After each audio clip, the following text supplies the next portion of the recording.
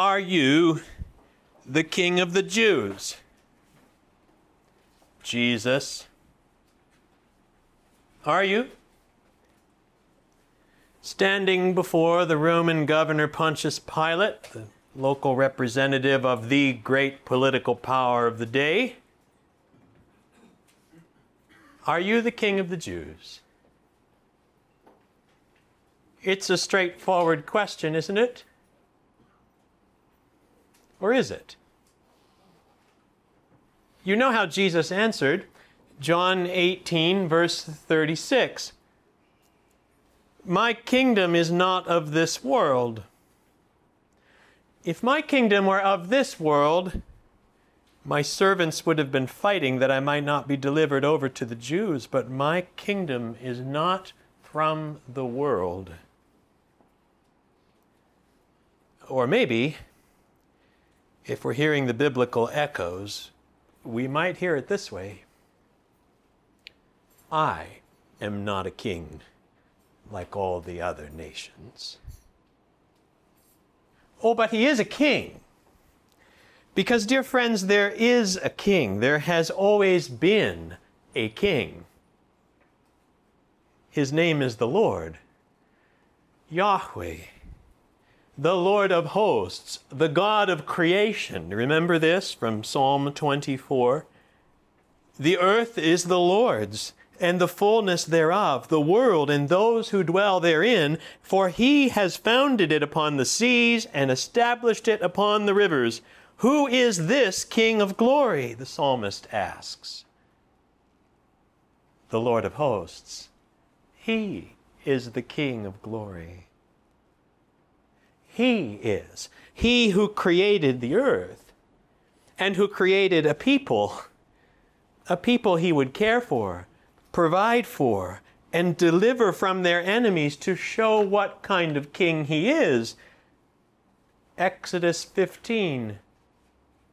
On the other side of the Red Sea, then Moses and the people of Israel sang this song to the Lord, Yahweh, the Lord of hosts, the God of creation.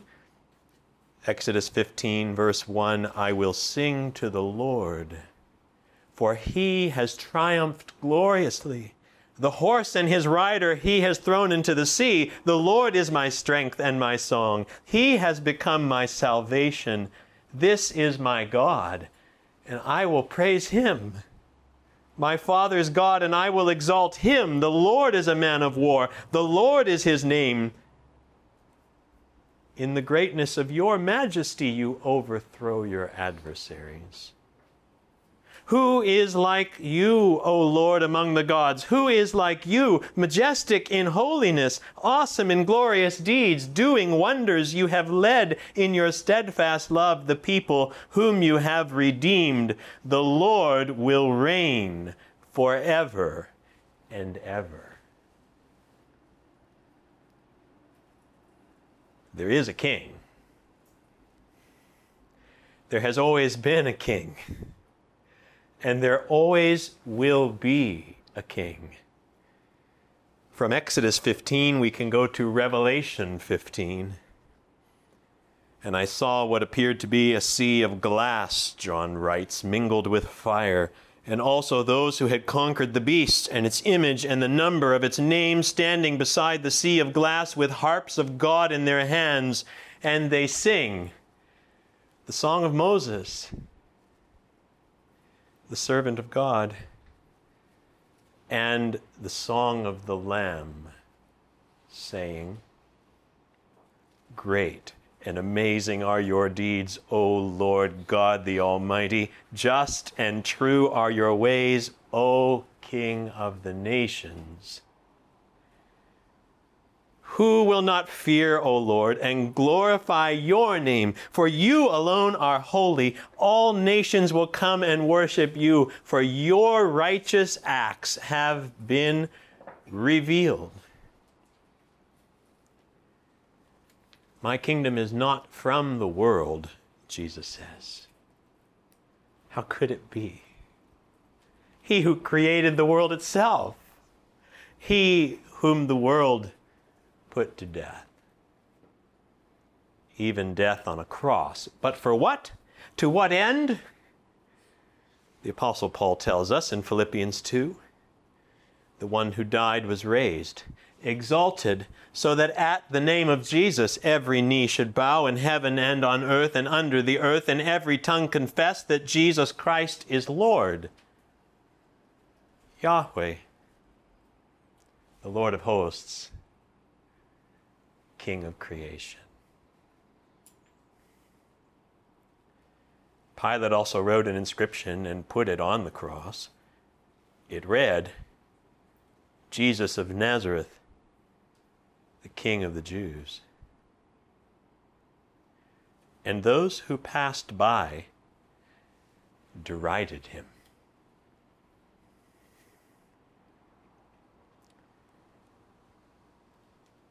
Our text this morning, as we hear from the living God in His Word, is 1 Samuel chapter 8, verses 1 to 22. And in verse 7 of that text, if you have your Bibles in front of you, we read this. And the Lord said to Samuel, the Lord said to Samuel, obey the voice of the people in all that they say to you, for they have not rejected you, but they have rejected me. They have rejected me from being king over them. There is a king, brothers and sisters. There has always been a king, and there will always be a king, and his name is the Lord. And his people do not want him.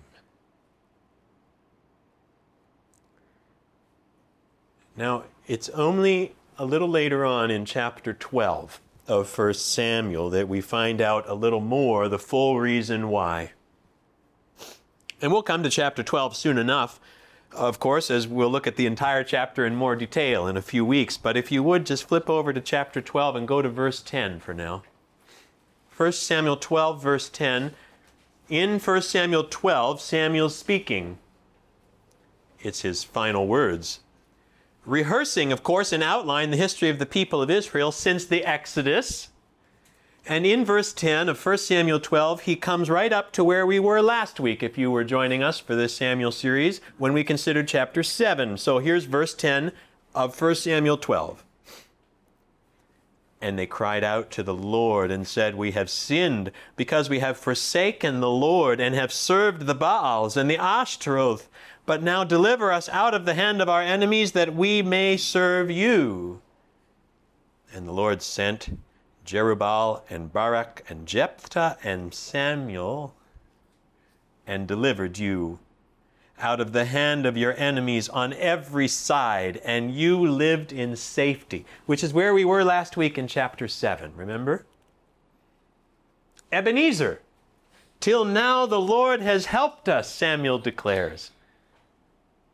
The people had turned to the Lord. Chapter 7, verse 4 said the people of Israel put away the Baals and the Ashtaroth, and they served the Lord only. And so the Lord fought for them. In the greatness of your majesty, you overthrow your adversaries, Moses said, and the Philistines are back, but this time it's the Lord who thunders with the mighty sound that day against the Philistines towards the end of chapter 7 and throws them into confusion, and they were defeated before Israel, the text says, not defeated by Israel, defeated before Israel, because it was the Lord who fought the battle. Which is why verse 13 says from chapter 7, and the hand of the Lord was against the Philistines all the days of Samuel, and there was peace, the text says. There was shalom.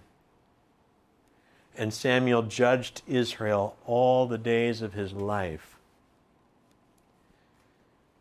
But something happened. Something that's not stated in chapter 8 explicitly, but is recounted by Samuel back in chapter 12. So if your finger's still there, go flip back over to chapter 12 of 1 Samuel. Now verse 12, picking right up from where I left off before I explained where we were last week. Here we are now, verse 12 of chapter 12. Samuel says, "And when you saw that Nahash, the king of the Ammonites, came against you, you said to me, 'No, but a king shall reign over us.' When the Lord your God was your king," Samuel says. "A king shall reign over us." When the Lord your God was your king.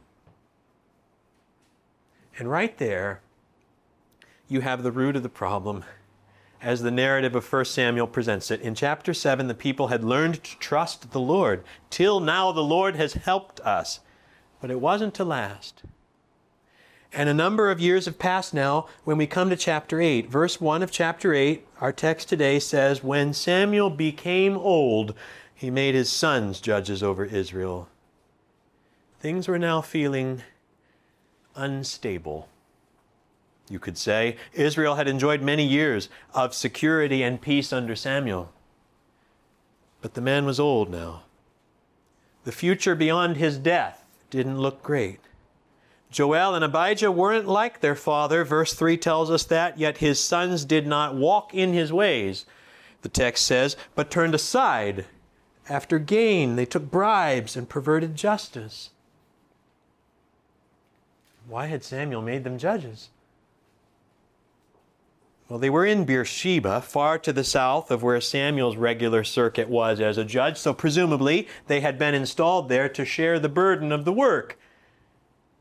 But did Samuel know their character? When did they turn aside? Why were they still serving? The text doesn't give us answers to those kinds of questions. All we know is that Samuel's sons didn't administer justice as Samuel was doing. They perverted it. And the peace and the security of these Samuel years seem to be in jeopardy if the sons were to play any role in the future.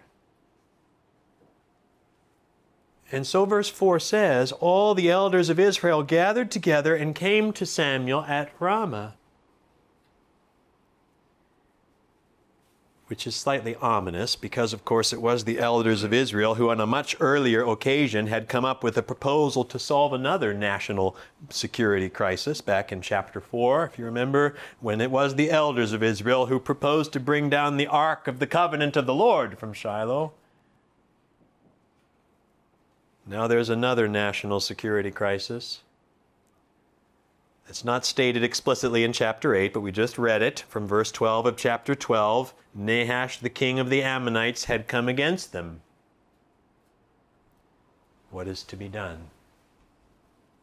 Would they say, "Till now the Lord has helped us," trusting the Lord for what was to come next? No. The elders went to talk to Samuel. "Behold," they say, "you are old, and your sons do not walk in your ways," all of which is true. But then comes their proposal, their shocking proposal. "Now," they say, "now, at this juncture of insecurity, now appoint for us a king to judge us like all the nations." Appoint for us a king, Samuel, to judge us. But remember what Samuel said when he recalled this demand in chapter 12 of verse 12? "You said to me," Samuel recalled, "No, but a king shall reign over us." A king shall reign over us when the Lord your God was your king. There was no crying out to Yahweh for deliverance. Instead comes the demand from the elders of Israel for a king. And it is a clear, if subtle, substitution. Note a couple things in the language of verse 5. First, they ask for a king to judge us. You heard already how Samuel interpreted that request when he says in chapter 12 and verse 12, "You said to me, no, but a king shall reign over us." Samuel, of course, had judged the people, as had many judges before him. But the proposal was that this arrangement of the judges, by which in fact the Lord had judged Israel for many years, should be replaced, they say, by a king. They ask for a king to judge us. And then secondly, they say, appoint for us a king to judge us like all the nations. What is the nature of this request? Like all the nations. What was Israel supposed to be? Listen to a handful of texts here. Exodus 19, verses 5 and 6. "If you will indeed obey my voice and keep my covenant, you shall be my treasured possession among all peoples, a kingdom of priests and a holy nation." Leviticus 20, verse 26.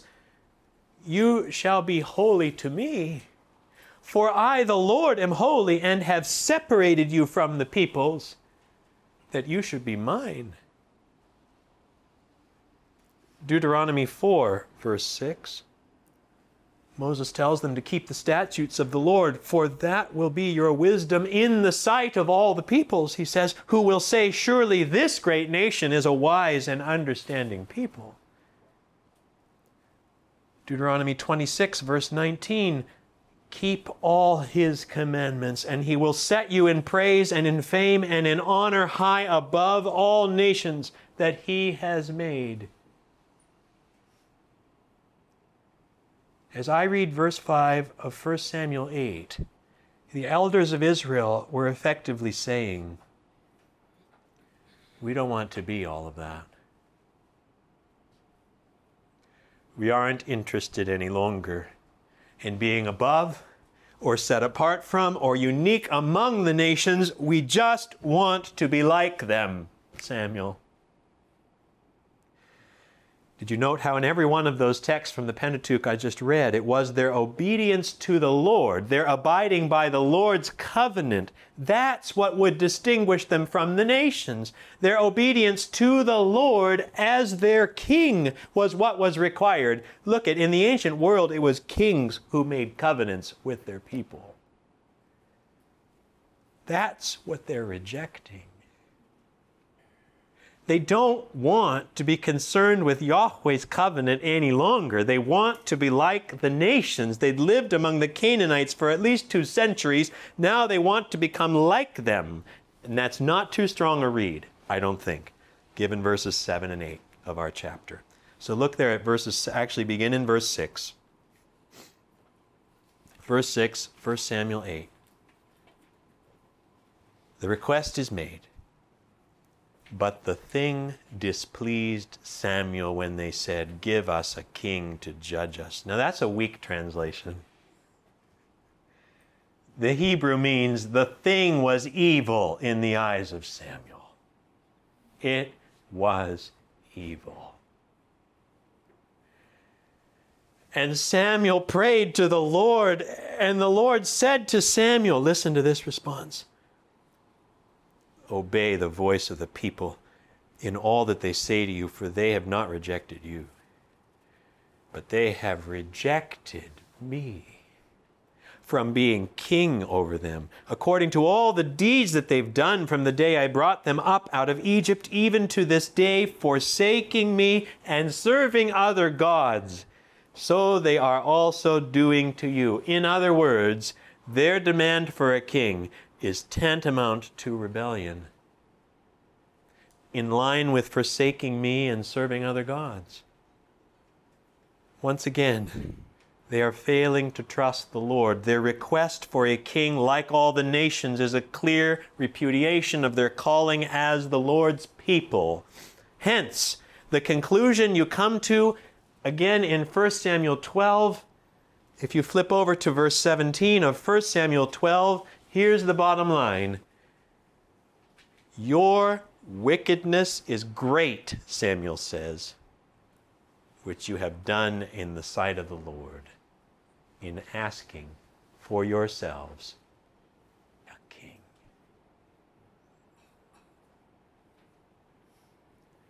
This is a turning point in the history of the people of Israel. This is a turning point in the history of the world.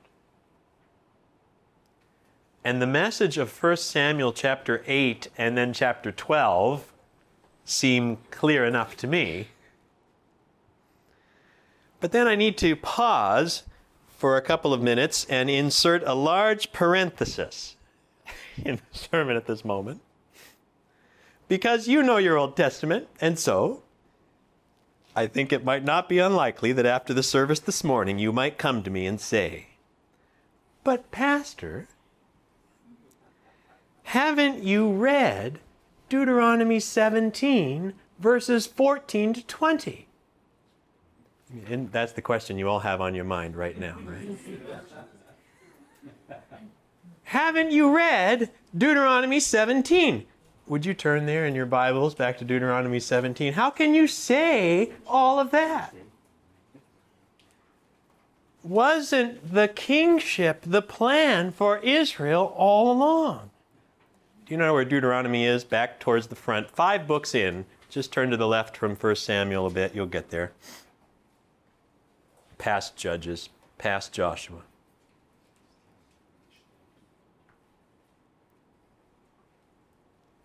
If that's the question you came and asked me, that would be a very good question. Because listen to how Moses sets the scene when he gives these laws related to future kings in Israel. Deuteronomy 17, beginning in verse 14. He says, "When you come to the land that the Lord your God is giving you, and you possess it, and dwell in it, and then say, 'I will set a king over me, like all the nations that are around me.'" Sound familiar? What comes next in verse 15? Deuteronomy 17, Moses says, "You may indeed set a king over you, whom the Lord your God will choose. You may indeed do it." What? But isn't it wrong? I mean, according to 1 Samuel, that Israel asked for a king? And I've clearly said, I think the answer to that question is yes. You can't read 1 Samuel 8 and 12 without concluding that they're wrong. How do you deal with this? And I think the answer goes something like this. In Deuteronomy 17, Moses did in fact indicate that the time would come when Israel would want a king. And that would even be okay, provided that they heeded certain strictures. You can read those in verses 16 to 20 of Deuteronomy 17.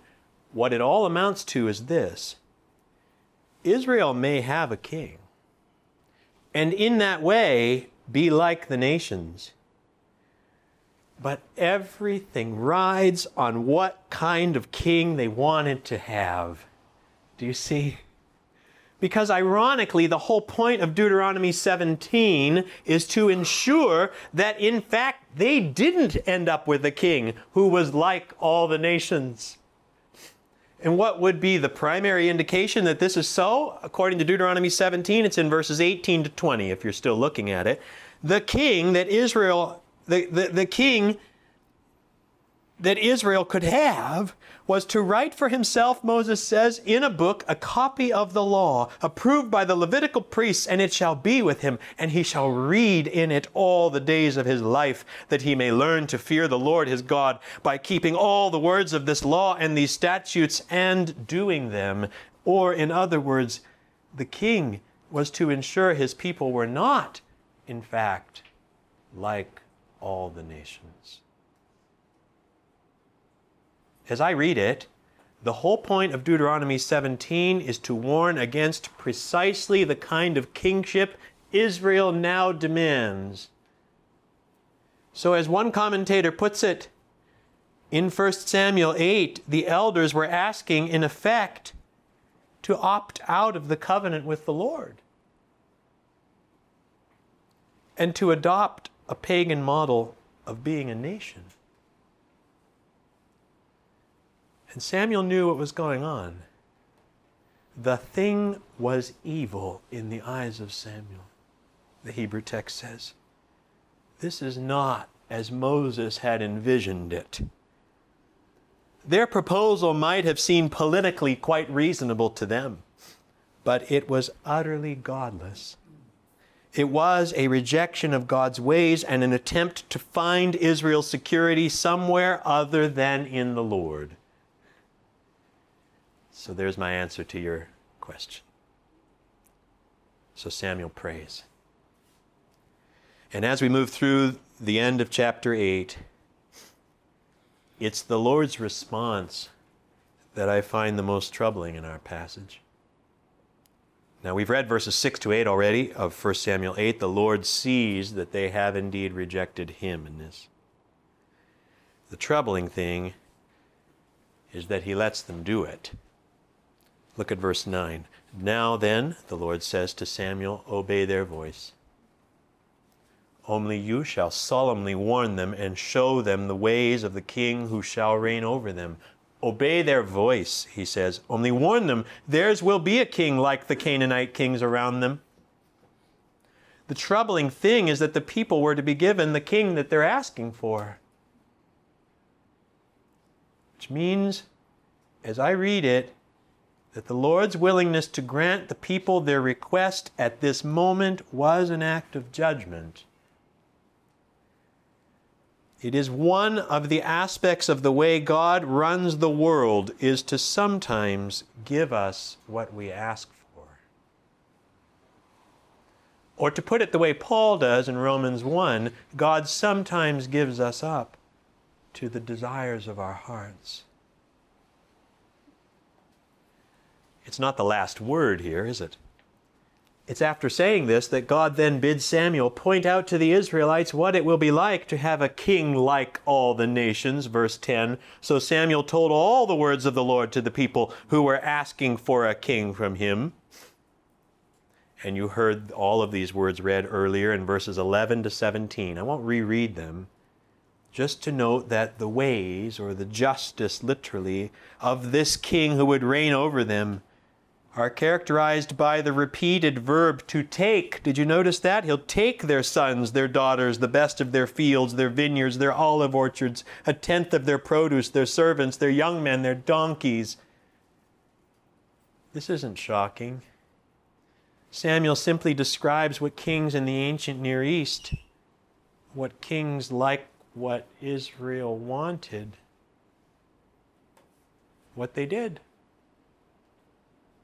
Samuel wants them to know what they're asking for. The catalog comes then to this dramatic conclusion with the words in verse 17, and you shall be his slaves. The point couldn't be clearer. If they insisted on rejecting the divine king who'd redeemed them from slavery in Egypt, then they'd find themselves in slavery again.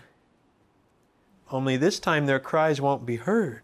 Verse 18, and in that day you will cry out because of your king whom you have chosen for yourselves, but the Lord will not answer you in that day. Note the terms in which Samuel describes the requested king.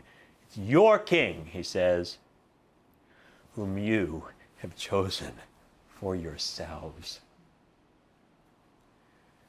Remember Deuteronomy 17? Shall be a king of the Lord's choosing. The warning could not have been more serious difference. This request would lead to disaster for Israel. Verse 19 says it all.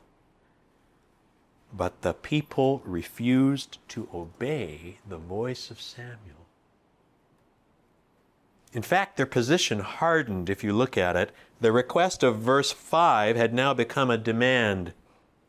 And they clarified exactly what they're after. And they said, here's verse 19, I think, maybe 20. No, but there shall be a king over us, that we also may be like all the nations, and that our king may judge us and go out before us and fight our battles. And there it is. The proposal that they might have a king like all the nations had become a firm intention that they themselves would become like all the nations. And their king would not only judge them, he would go out before us and fight our battles.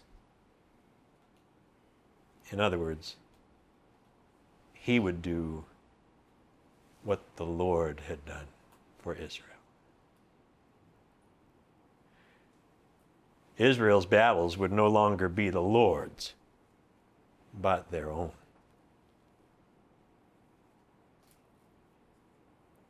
So the deed is done. They've insisted on the king. And so our passage ends in verse 22, and the Lord said to Samuel, obey their voice and make them a king. And we're left wondering, what possible future could there be for this new institution of monarchy, given only because the people refused to hear the voice of their prophet and judge who spoke the word of the Lord. The people refused to obey Samuel, so the Lord says, obey their voice. And the chapter ends, Samuel then said to the men of Israel, go every man to his city. Which means we don't know the answer to our question yet. But may I suggest, at this critical turning point in the history of the people of Israel, that you keep in mind now two horizons as we work our way forward in 1st and 2nd Samuel. The first one, I suggest to you, is a rather dark horizon. This is a rather dark chapter. Because if you know the Old Testament, you know the monarchy fails. You know that Israel is indeed led away in no small measure by the role of many of its kings, not all of its kings, but many of its kings, that Israel will be led away from their covenant with the Lord, their true king. And so the covenant curses will come, will be invoked, and Israel will be exiled. Of course, it's not always and only failure. Beginning next week, we're with Saul. And then we're with David in the rest of these books. They're Israel's first two kings, and we'll see both have successes. And both have failures. But overall, the trajectory of the kings, if you know your Old Testament, is not good. The kings will not be positive as history moves along. And with only a few bright moments, the laws of Moses in Deuteronomy 17 about the king of Israel are not heeded. The monarchy will crumble, the people will be exiled, and Israel will wait once more for the salvation of the Lord. Which then is, of course, the second horizon to keep in view. Because the good news, if there is good news coming out of a chapter like 1 Samuel 8, is that the Lord is the king. And that eventually there would come one who is a king worth having. A king who is in fact the opposite of what Samuel warns the people they would get from their king. A king, as it turns out, who is the same king who has always been and who always will be the king. This history has a larger end point. It was in reviewing the very history of Israel that we're considering today that the Apostle Paul talked about this coming king in Acts chapter 13. No need to turn there, just listen as we conclude. Acts 13, verse 21. In Paul's review of the history of the people of Israel, he comes to our moment. Then they asked for a king, Paul says.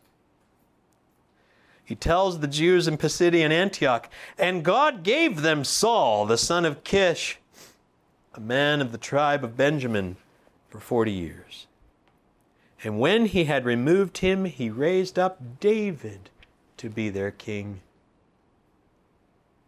And of this man's offspring, God has brought to Israel a Savior, Jesus, as he promised. We'll come to the promise part later in 2 Samuel. But that's the ultimate horizon in view on this dark day in Israel's history. The Lord is the King. He will not abandon his people. He will be their king once more despite their rejection, which is why it is to the table of that king that we come now in our service. The king whose rejection would lead to life, who gives us everything, who frees us, and who saves us. In the name of the Father, and the Son, and the Holy Spirit. Amen.